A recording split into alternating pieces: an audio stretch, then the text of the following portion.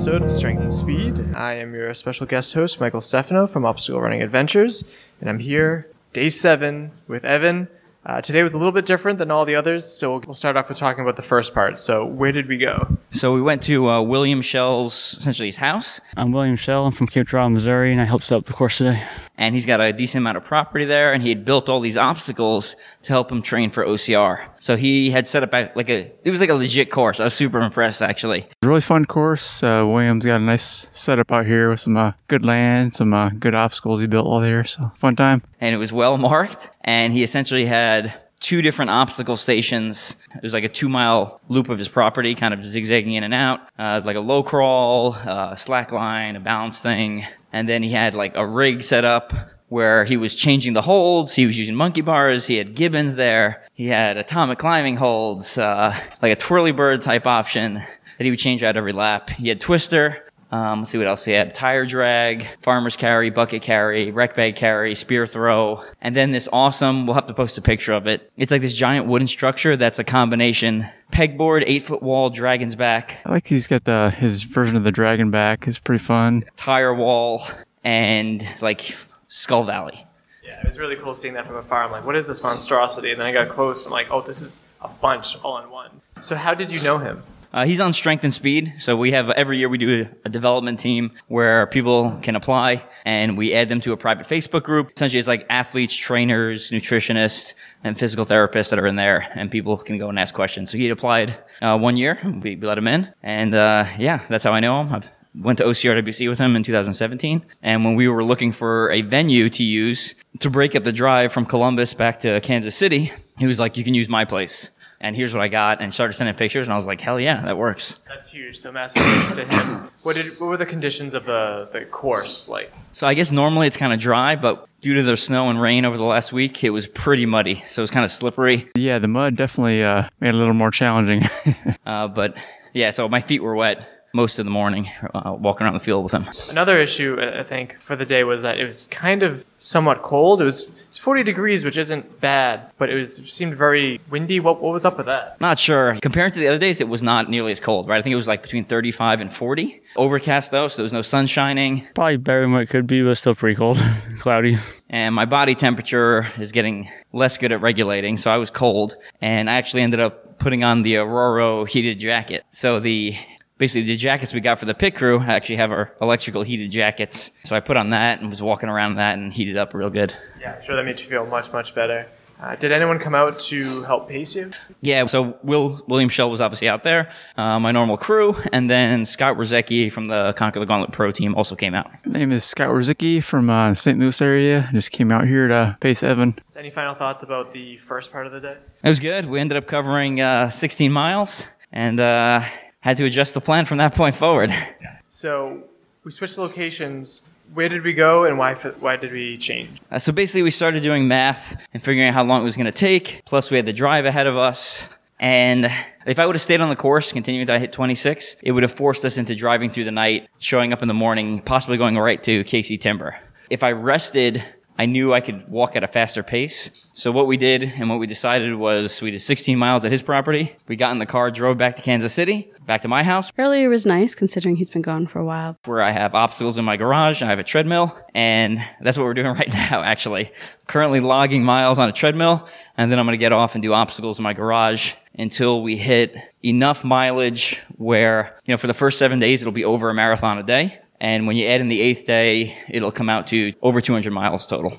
I definitely want to touch on the whole driving aspect because I know that New Englanders like myself definitely don't appreciate the amount of time it takes to go from state to state in the West Coast compared to the East Coast. How long did it take just today for the drive? Today was, I believe, 5.5 hours.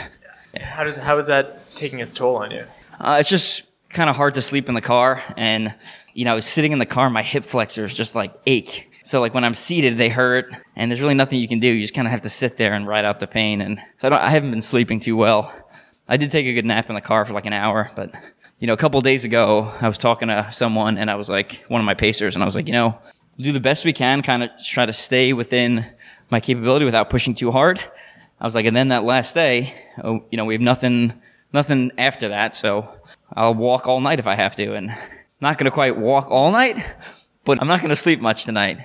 And we'll go to KC Timber Challenge Yeti tomorrow and knock out the final couple miles to break 200. And when we got to your house, who was here waiting for you?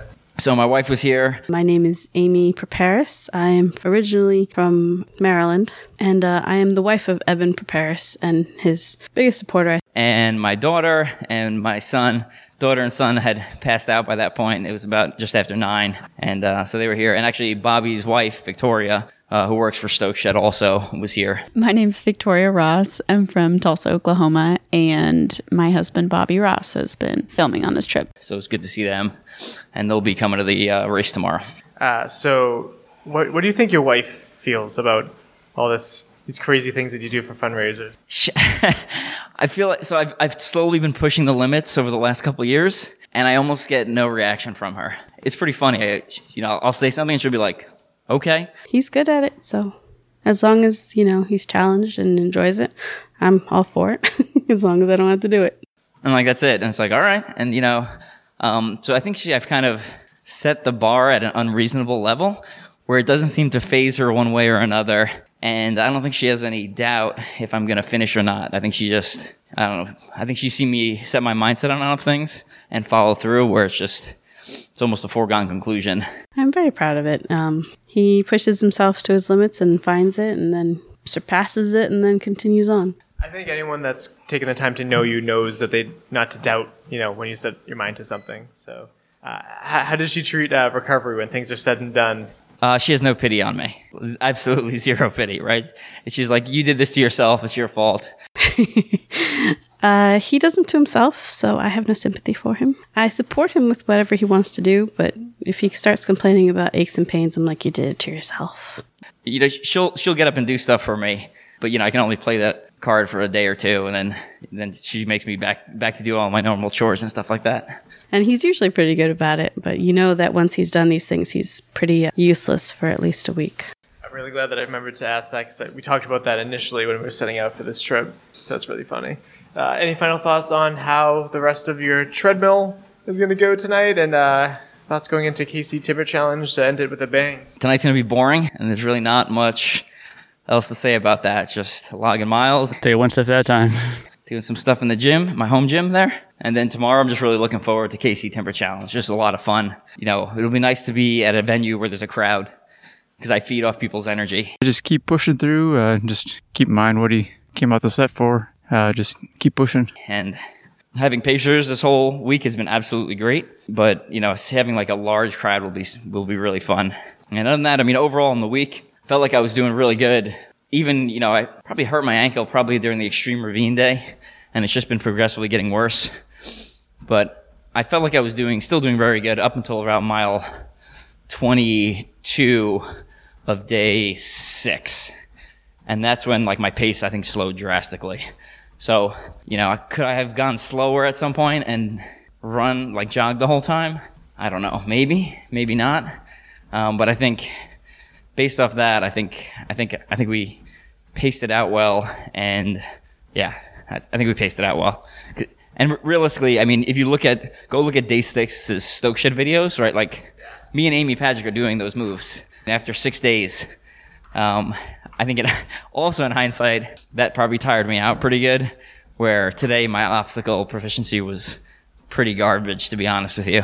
Yeah, well, he's clearly insane, but I admire him a lot for doing this. It's incredible that anyone is choosing to push themselves in this way, and obviously for a really great cause, for Folds of Honor. I think that's amazing. No regrets. It was totally worth it. We just had so much fun, even if it destroyed my upper body.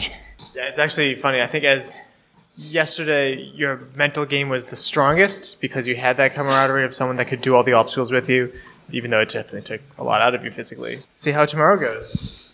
Yep, looking forward to it. And I'm just really looking forward to it. It's been a rough week.